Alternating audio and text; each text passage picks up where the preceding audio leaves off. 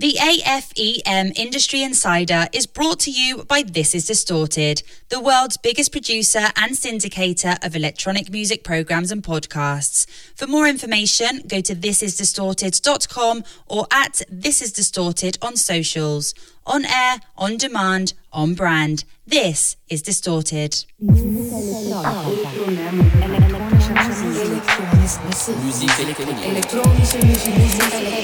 This is the Industry Insider from the Association for Electronic Music. The AFEM Industry Insider. Hello and welcome to episode 5 of the Industry Insider from the Association for Electronic Music, the global trade body representing the entire ecosystem of electronic music, from small startups to huge global companies, artists and individuals in all areas of our incredible industry. I'm Andy Durant, and this episode is titled Events Reimagined. You know, the massive challenges of the last 18 months have really highlighted both the fragility of the electronic music live sector and the deep interdependence of the chain of businesses and creatives that are involved as well. So on this podcast, we're aiming to look into some of the innovations and new ideas developed during the COVID and lockdown periods and how we can work together to make the whole ecosystem and electronic music scene more sustainable, more inspiring, and hopefully more future-proofed as well. As always, we have pulled together a group of expert, interesting and forward-thinking people to guide us through it. So we've got Andy Payton, Claire O'Neill, Daniel Fletcher, Joe Vidler and Morgan Dean. And just before we get into it, I don't know if you guys would just mind introducing yourselves, just going around the virtual room and telling us in one sentence where you work and what you do. Sure, I'll start. Hi, my name is Morgan Dean. I own a company called Lasher Lewis Productions, and I'm also the managing partner for a company called 508 Operations. I specialize in event and festival operations with a focus on risk mitigation and harm reduction, specifically in the areas of crowd management and since the start of the pandemic and COVID-19, compliance and safety. I'll go second. I'm Claire O'Neill. I'm the co-founder of a company called A Greener Festival, or AGF as it's otherwise known. For 15 years, we've been working on sustainability for the live music, entertainment, sports industry, mainly festivals, but more recently tours, arenas. I'm also the chair of AFEM's Green Working Group and back before the pandemic and hopefully in the future, creative producer and aerialist on Arcadia Spectacular's shows as well. Hi, I'm Andy Payton. I am one of the owners of Colombo Star, which is a festival company that owns Eastern Electric's Maiden Voyage and a bunch of other smaller festivals. I'm also the head of music and touring for Boiler Room, and I'm the head programmer of the soon to reopen Coco in Camden. I'll go next then. My name is Daniel Fletcher. I'm Chief Innovation Officer at Primera Sound, which is best known for Primera Sound Barcelona, which is one of the biggest live music festivals in Europe. But as a company, we have other lines of activity, for example, a creative agency and a video production company. We do also talent management, and we have record labels. As a live music company, we are starting new events in 2022 that we will soon announce.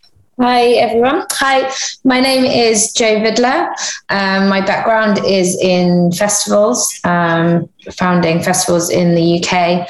Before the pandemic, I was the creative director of Elro. During the pandemic, I left Elro and started a new business called AMFE, which is All My Friends Everywhere, and started building travel, immersive art experiences globally with private clients. Thank you very much. So I've got like a set of questions to go through, and we'll aim each one at a certain person, but please feel free to jump in at any convenient point if you feel like you've got something to add. That's to all our panelists. And when we're done, we'll hand over to everyone who's watching, listening on the call as well to fire any extra questions over. So first up, maybe Joe, if you want to kick us off, if we are reimagining events, how creative can we actually be? And what would our imagined events look like? Big question. First of all, I don't think the pandemic has affected, in terms of creativity, and pioneering new ideas. I think in a way it has helped a lot of new talent come through. I think the most people that have struggled during pandemic, creative companies that have struggled during pandemic, are the ones that had very large overheads and in turn are now playing catch up. And so are unable to think as forward thinking as perhaps new talent coming through. I never think that creativity should ever be not be big and massive and new ideas. I think a lot more immersive and experiential has come out and will continue to come out from the pandemic, where people have had a chance to sort of sit back, look at their business plans, and work out how they're going to move forward, and have a bit more time with family, friends, and a bit of a break. And I don't know, another quite difficult one to answer, but what are some of the most useful and innovative business practices or ideas that you might have seen pop up during and after the pandemic? I guess that's sort of like, how are things changing? Well, I mean, looking around me, I think the biggest one is obviously the balance between life and work, family and work, which in our industry is always a bit more difficult because we live a lifestyle, not just a job. And I've seen a lot of fellow colleagues putting family before work for a bit, which has been great. And remote working has certainly helped with that, and are coming back after the pandemic and really having more of a focus around how to balance rather than just running around in crazy land.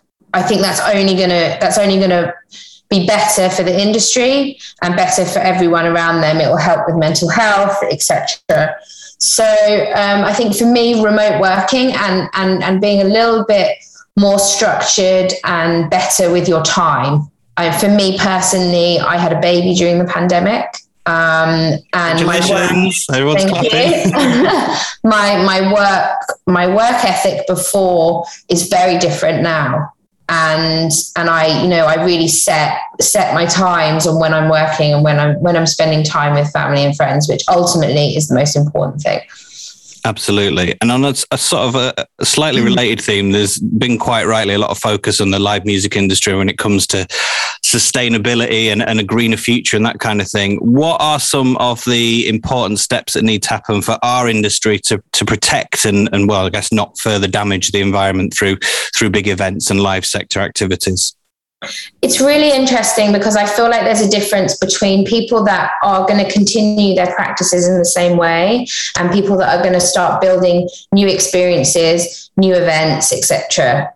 I think traveling around during the pandemic, it was incredible seeing how the environment changed in those couple of years. I mean, we were traveling on boats, seeing sea creatures that hadn't been visible for years because of the amount of tourism. So it was kind of like a double-edged sword for a lot of countries globally, where no events were happening, there was no tourism going in, but their natural environment was just incredible. Jungles growing back, seas having lots of species back in, and fish everywhere. And I think and hope that new, I guess, people that have come back in our industry will that'll be their first thought. Why not, after you haven't done anything, come back and do it properly from the start? Brilliant. So Morgan, I'll move on to you if that's okay. Live streaming was a huge part of how artists in the industry reacted to the COVID restrictions. Obviously, it was the only real way to do it. So do you see hybrid events becoming more popular now that real events are back? I mean, are ticketed or free live streamed access to shows part of the strategies going forward? Yeah. And I sort of, I kind of come at this from two different angles. The sort of, OG raver in me really believes very strongly in the power of the community of a dance floor and being physically together in a physical space.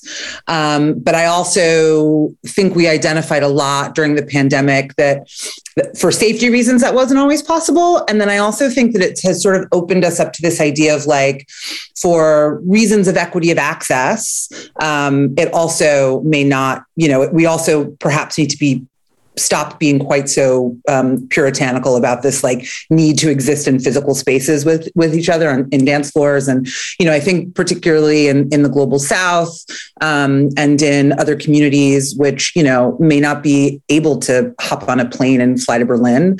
And frankly, to what Joe was saying, and I'm sure what Claire will speak about as well, it's not particularly environmentally friendly or sustainable to be doing that. So I do think that it has sort of recalibrated the way that we approach the community of our industry, the community of dance music, and that we don't have to be quite so dance floor focused, even though of course that's, the thing that we all love the most. It's like being at church, right? But I do think that in a post-COVID or COVID adjacent world, in a world where we're focusing more on the impact that our actions make on the environment, and in a world where we're being more cognizant and mindful of making sure that everybody can experience our events, and also, frankly, that we are able to experience events in markets that we may not have classically paid attention to. I think sort of that trifecta of new realities will definitely inform events going forward. And I do think not only will we, but we should continue to focus on making hybrid events, sustainable and engaging for people who can't attend physical spaces.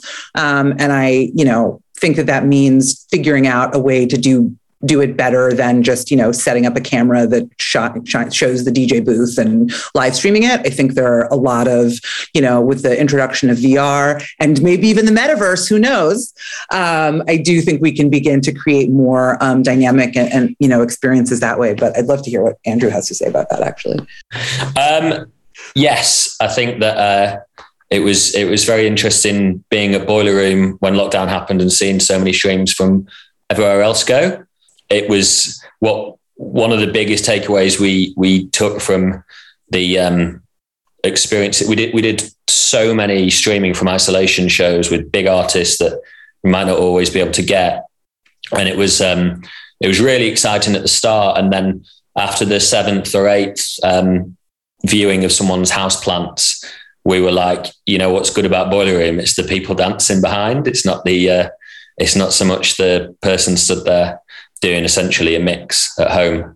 And so I think the biggest takeaway I had or my team had was that that you don't, it's not streaming or people in real life. It's you stream the dance floor, and that's when it's compelling and that's when it's interesting. Brilliant. And just going back to Morgan for a second, in terms of breaking artists, I mean, that was already pretty tricky before COVID, very tricky before COVID. What are some of the new challenges due to the pandemic, in terms of introducing new artists? Have there been any upsides to breaking new talent in this kind of online age? Yeah, I mean, I actually think that in a lot of ways there are more upsides than downsides. I think that people have spent a lot of this time getting better at their craft. So we're seeing innovative stuff coming out of people's bedrooms. I think that, again, because we're interacting with the industry virtually, I think we're, getting our hands on new acts, and, having the opportunity to observe them. I saw some dope Boiler Room, like Bhangra stream recently. And I was like, this is amazing. And I never would have ended up in that, at that party had it not been for it being streaming. And now I'm like, I'm in London. I'm like, where's that party? I want to go check it out next time. So yes, I definitely think that, for the most part, we've seen a lot of upside in as we sort of pivot to more virtual experiences. But I also just think in general, COVID has made us more mindful, attentive, kind. I think Joe spoke about sort of pivoting more to family, to our families and thinking more about work-life balance. And I think that change or that shift in our paradigms creates more space in our musical hearts for different kinds of music and different sorts of artists, and makes us more attentive to different art forms and to different sort of ways of approaching things. So from that perspective, I think that this has been a really kind of special moment in our evolution as an industry. Nice to hear something so positive. I don't know who wants to field this one because it's a fairly wide question, but one of the big issues often raised by clubs everywhere in the world is difficulty with booking talent that's happening during festival season. So are we seeing any loosening of those festival radius clauses? It was the phrase you used was COVID adjacent. Now we're in this kind of time. Are we seeing people bending the rules a little bit to help clubs book the talent they need to survive and thrive? Is that happening? I don't think so, really. There was a lot of things that were said that were going to happen as lockdown was coming to an end. I remember one agent saying to me when we were discussing their artists for festivals next summer that they wouldn't be doing any exclusivity at all because their artists needed to make back the money that they'd lost during lockdown. But obviously the problem with that is immediately a lot of promoters will then say, in which case, obviously I can't pay you the same fee or I won't book you. And so I think that the market kind of will just dictate that there's no altruistic reason by anyone to previously or mean reason to not give exclusivity. It's just, the festivals need exclusivity in order to sell the tickets and vice versa. So I don't think it actually has loosened it.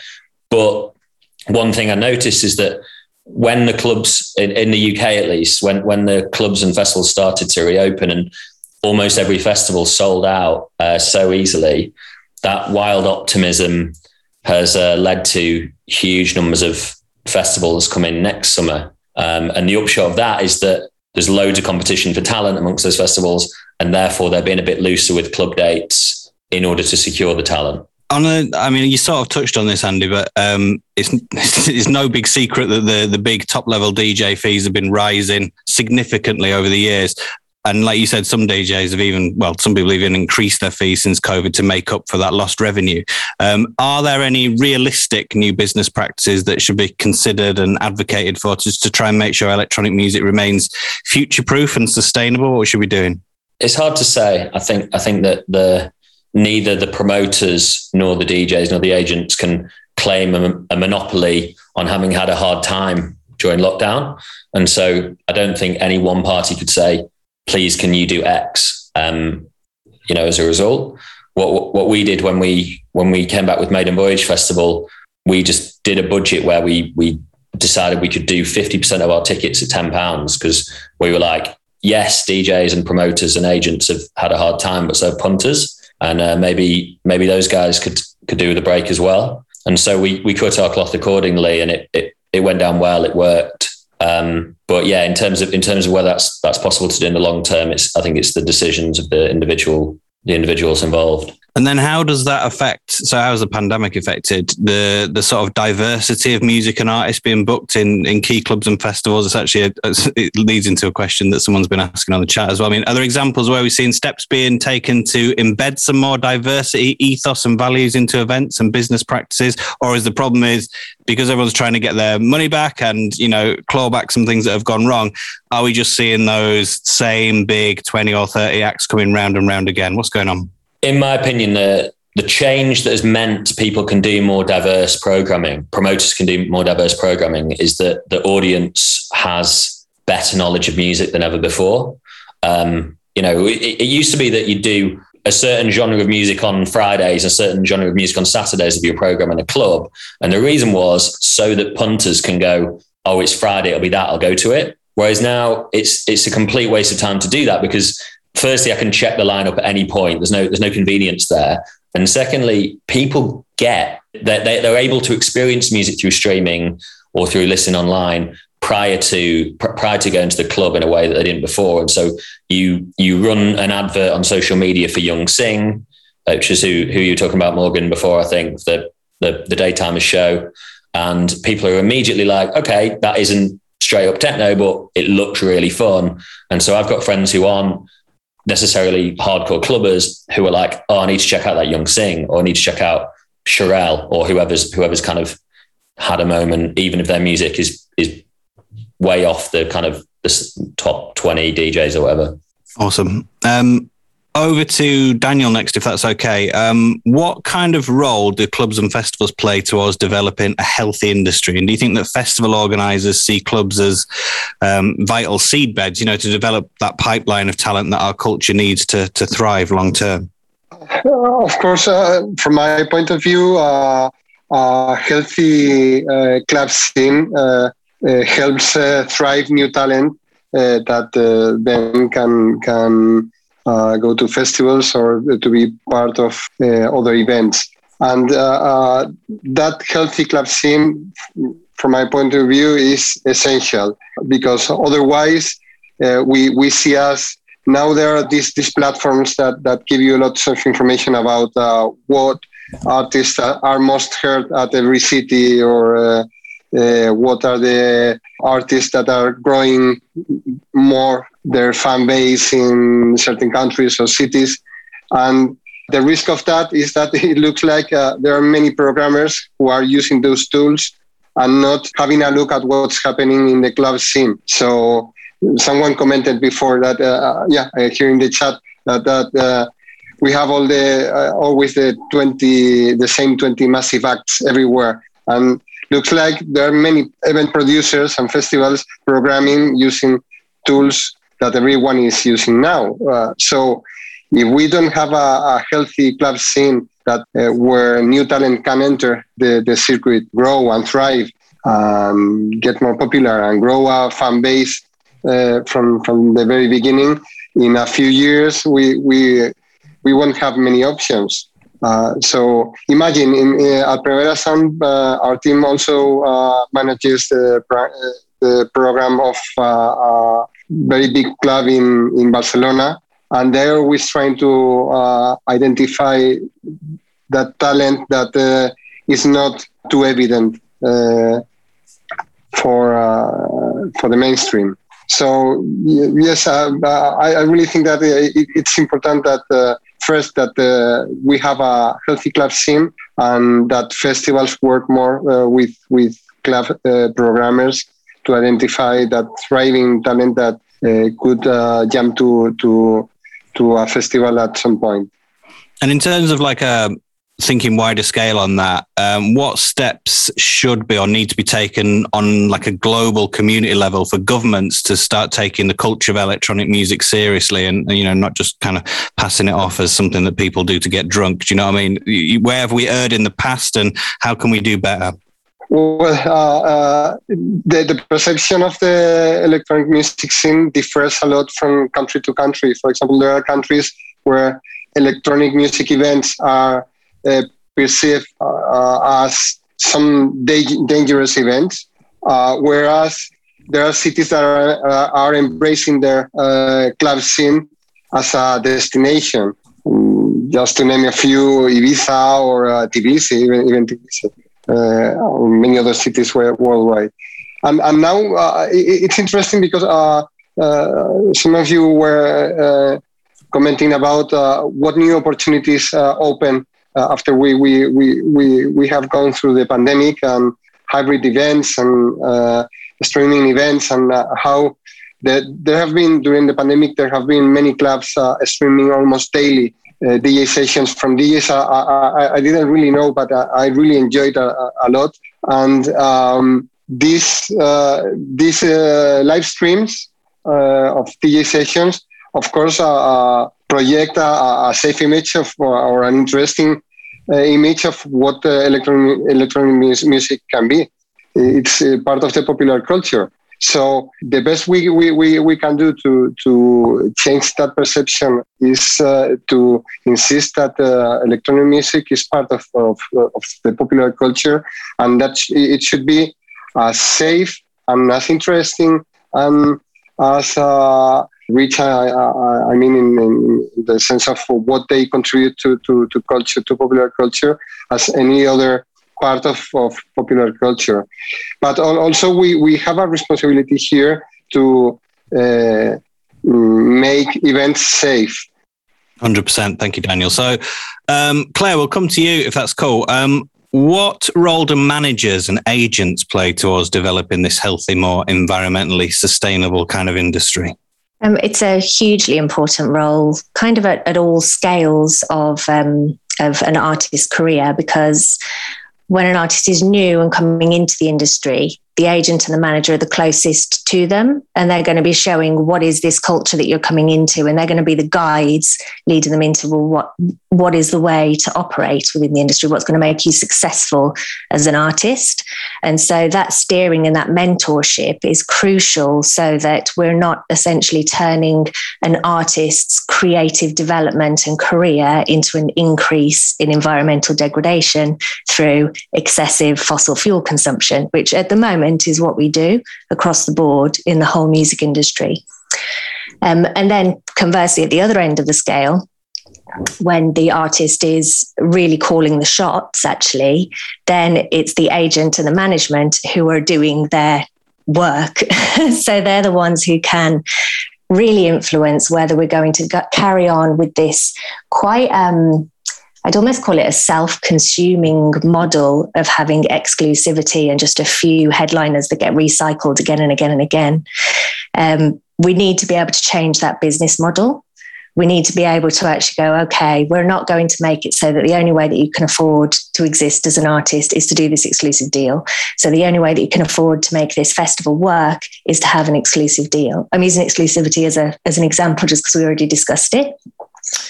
But I mean, it may ruffle a few feathers, but that's how we stay fresh. It's actually quite lazy to just go ahead and book an exclusive deal. It's risk averse, and it's boring. You know, I mean, we're supposed to be a creative industry, and that's the responsibility of everybody along the chain. I think it's also quite interesting, having worked with, we work with tours, which means that we touch every different part of the chain. And when you speak to the promoters, the agents hold the power. When you speak to the production managers, the managers hold the power. When you speak to the artists, the promoters hold the power. So everyone's kind of waiting for somebody else to do it. But actually, it takes every single piece of that puzzle. But certainly, unquestionably, the agents are in a very pivotal role of responsibility. You sort of touched on this, but I guess a big step towards that whole being more sustainable and stuff is building dance music locally, you know, rather than exporting and importing talent and everyone flying around on jets. So what steps do we think would be necessary to kind of move this idea into a more broadly accepted business like ethos or practice? Well, it's a culture shift, isn't it? It's a culture shift of how we perceive success and how we perceive our industry. But it also solves so many problems in one go. Because if, for instance, Daniel was talking about, and also Morgan touched upon, the accessibility of music in certain areas when talking about whether you do it digitally or live. If we're nurturing the grassroots within each place, then we're actually facilitating an enhancement of skills, of opportunities, of diversity, of access in every place. And also, if you look at the core of what it means to be a sustainable society, the most sustainable societies on the planet are Indigenous communities, and that's because they're of place for a long, long time. And what will happen if we do actually invest into music venues, into festivals, into artistic development, all these opportunities in every single town and every single country, no matter where they're from, no matter where they are, then we're going to end up just with an abundance of creativity and a lot more opportunity.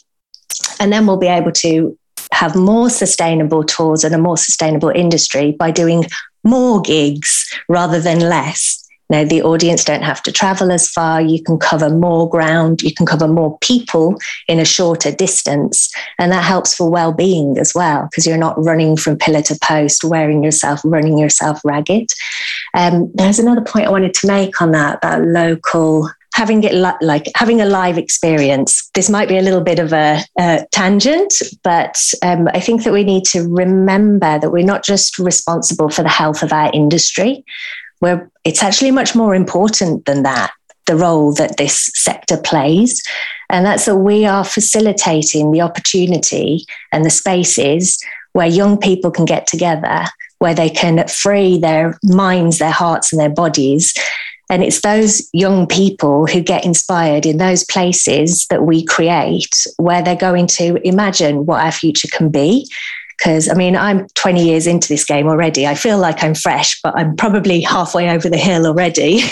It's the younger people that are going to be working out what on earth we're going to do in the next 10, 20, 30 years. And we need to give them that space where they can get away from their phones, where they can get away from the old ideas and actually recreate something new. Like I say, it's a bit of a tangent. No, 100%. It was great. So COVID adjacent, again, I'm going to keep using that and borrow it. There's a real clear shortage of suppliers. So we're talking about sound engineers, security professionals, all these kind of people who've changed their career, but they've had to change their career paths. They've pivoted to their businesses due to the pandemic. So some of these missing people in the workforce came obviously with years and years of experience. How can we deal with these kind of shortages in a sustainable way? I think, again, we can turn it into an opportunity. I only just thought of this in this moment, but in a way, maybe we're cutting off some dead wood because we had some pretty bad practices before.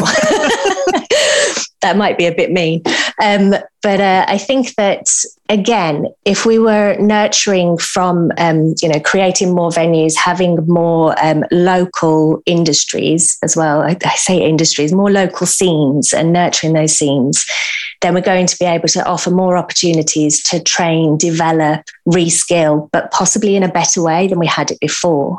There's the issue, this is kind of back to your last question, but I saw a panel last week and I think it was Nick Mulvey that said it, and I want to credit him because he was talking about touring and how it's actually kind of a continuation of colonialism.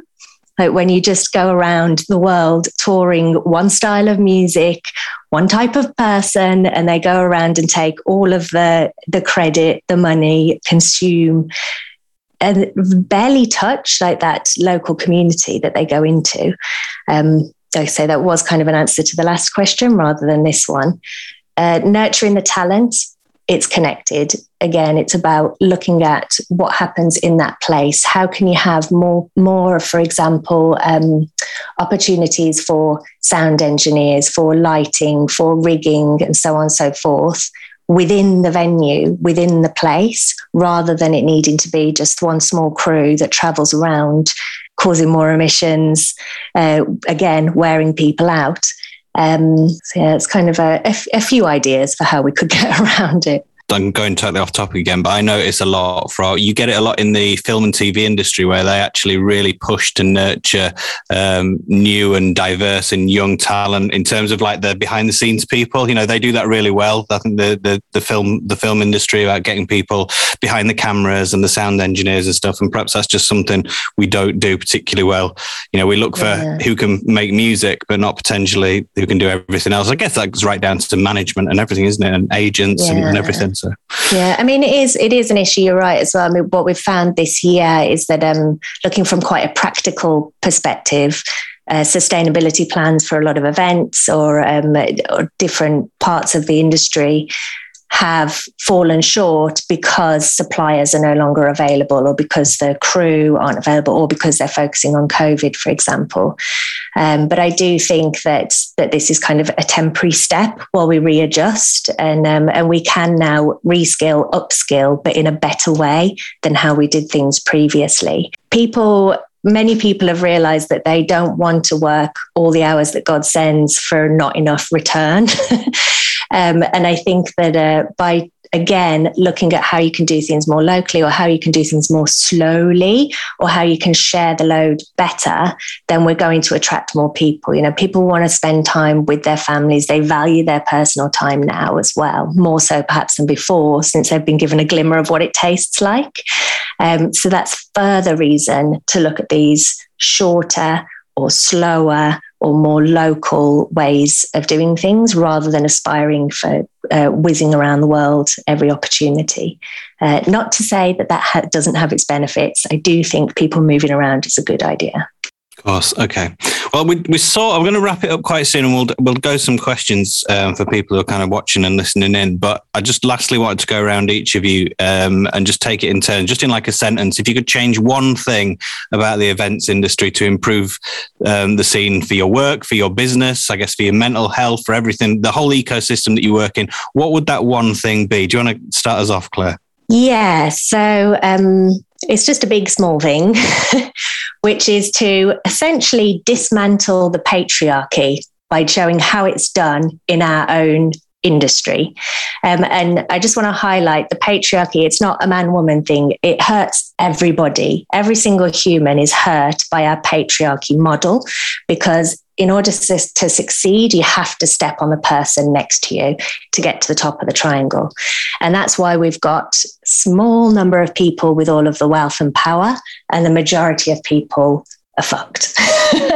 So in order for us to succeed, we need to look at how we've repeated that patriarchy model in our own industry, where only a few people are benefiting at the top of the triangle and everybody else is trod on. And we need to look at how we're going to actually value caring for each other laterally and putting value, because we create what has value in our monetary system. So putting value on well-being, putting value on the environment, putting value on each other, and making sure that it's an equal, not even equal, just a shared beneficial experience for everybody. And I think that would be the best thing that we could all do whilst we're here alive. Amazing. Morgan? Yeah, I mean, I hate to be unoriginal here, but fuck the patriarchy. And in general, yeah, I mean, that's really all there is to it. In general, as an industry, the dominance in this industry of, white heterosexual men, it's like enough already. I'm bored. And one of the things that, I'm working for hard in my industry and just frankly in my own life is to make sure I'm amplifying my own voice, but also making sure that I'm amplifying the voices of people who look and sound like me. And sorry, cis hetero dudes, no disrespect, but you had a really good run. And it's time to make a little bit more room. And I think with that room, we will see new music, new perspectives, new ways of doing things, frankly, better organized events, and kinder environment for everybody to exist in. 100%. I don't know if Joe, do you want to dive in here? Yeah, I mean, just picturing some of those people moving aside, it's still going to be a battle for sure. So for me, more collaboration, more participation, less ego, more nurturing, and more guiding. Perfect. Andy? I think I'd just like to see maybe just a nicer discourse. I think that if people comment on online about DJs or collectives or even some institutions, I think it can be really, people don't really realize that there's other people reading them on the other side, and it actually hurts people. And I think I would just make the discourse a bit more civil if possible. Brilliant. And finally, Daniel, what's that one thing keeping you awake? Yeah, first, subscribe me to everything that Claire said.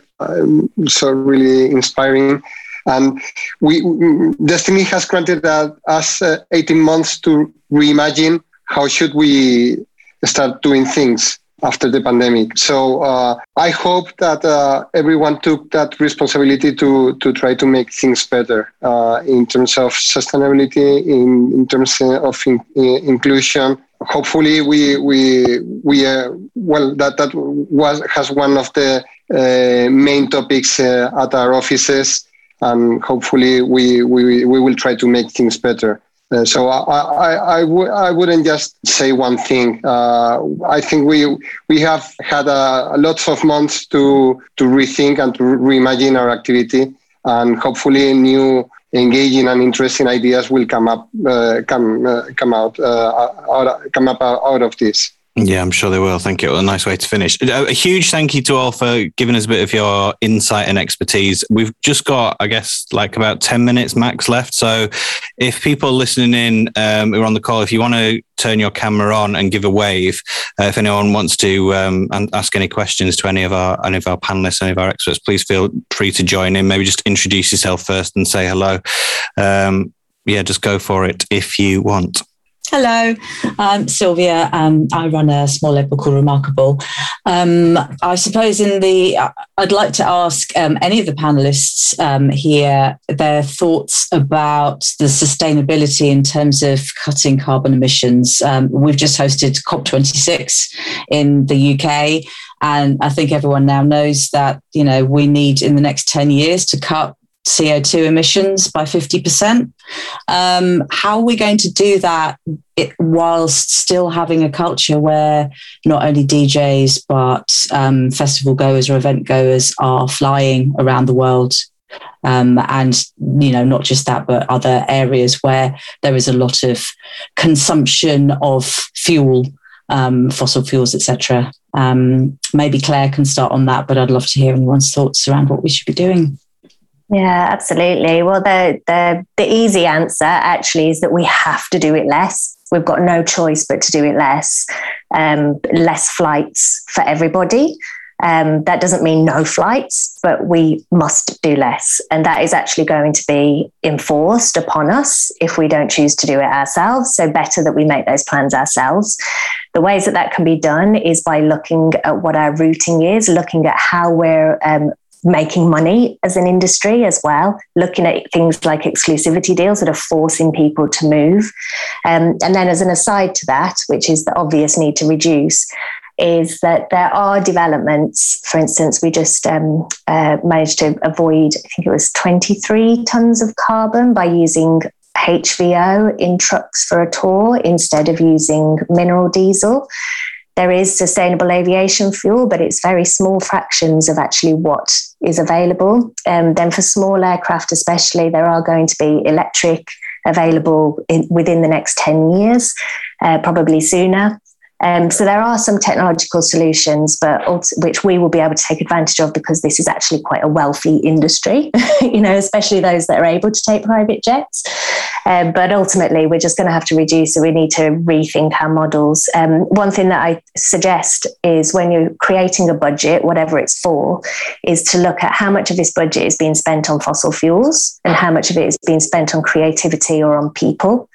And then if you find that actually you've got X number of trucks, X number of flights, you can convert that into fossil fuels and go, okay, if we take that part of the budget that we're spending on fossil fuels, instead put it into the design or into the people, then we'll be able to reduce those fossil fuels and we're actually having more of a benefit with our money. That's one way to kind of look at it from a different framework, I think, to redesign. All right. Well, if that's it, thank you so much, guys. We had Andy Payton, Claire O'Neill, Daniel Fletcher, Joe Vidler, and Morgan Dean, who were all, I hope you'll agree, absolutely brilliant. And I think that was a really insightful and inspiring little talk. Actually, I really enjoyed that. Great as a kind of just someone to listen in as well as asking the questions. So thanks again, guys. Really appreciate that. And I'm sure everyone who listened to the podcast will as well. This is the AFEM Industry Insider, the podcast from the Association for Electronic Music. So I really hope you enjoyed that and you found it interesting and informative. As always, we're going to finish off the Industry Insider podcast with a final word from Greg Marshall about what AFEM has been up to over the last few weeks and months. Hi, everyone. Yes, so much going on with AFEM since the last podcast. Through a wide range of collaborations on initiatives, lobbying and report creation, we're finding ways to increase our influence and become ever more effective as a hub for cultural leadership in the electronic music industry. We've run numerous working group education sessions for members on subjects like NFTs, online service relations, green initiatives, health, copyright and live sector insights. Our executive board elections ran last month where the membership voted candidates to the governing body of AFEM, and that resulted in gender balance across that board for the first time, which is really positive. We launched a connections directory on our website in November, enabling members to find and contact each other for business opportunities. Our health group collaborated with Beatport on the Music Connects Us report to destigmatize mental health issues, and that gained huge reach at a time when a focus on mental health could not be more important. The Live Green Manifesto was launched with 13 association members of the Live trade body ratifying the Beyond Zero Declaration with the ultimate aim of reaching net zero emissions by 2030. And as part of Live, we also published an industry COVID mitigations document with the aim of keeping fans, venue staff and artists safe and events and venues open. And looking ahead with collaborations in development with the Featured Artists Coalition on their Kite Mark concept for artists and promoters, the Nighttime Industries Association to define the value of electronic music, both economic and culturally, and planning work with the Loop Harm Reduction Initiative to save lives and reduce hospitalizations at events, and also started an initiative with new audio watermarking and track ID technology, Sonic Data, to offer an exclusive free radio tracking service to our label and distributor members.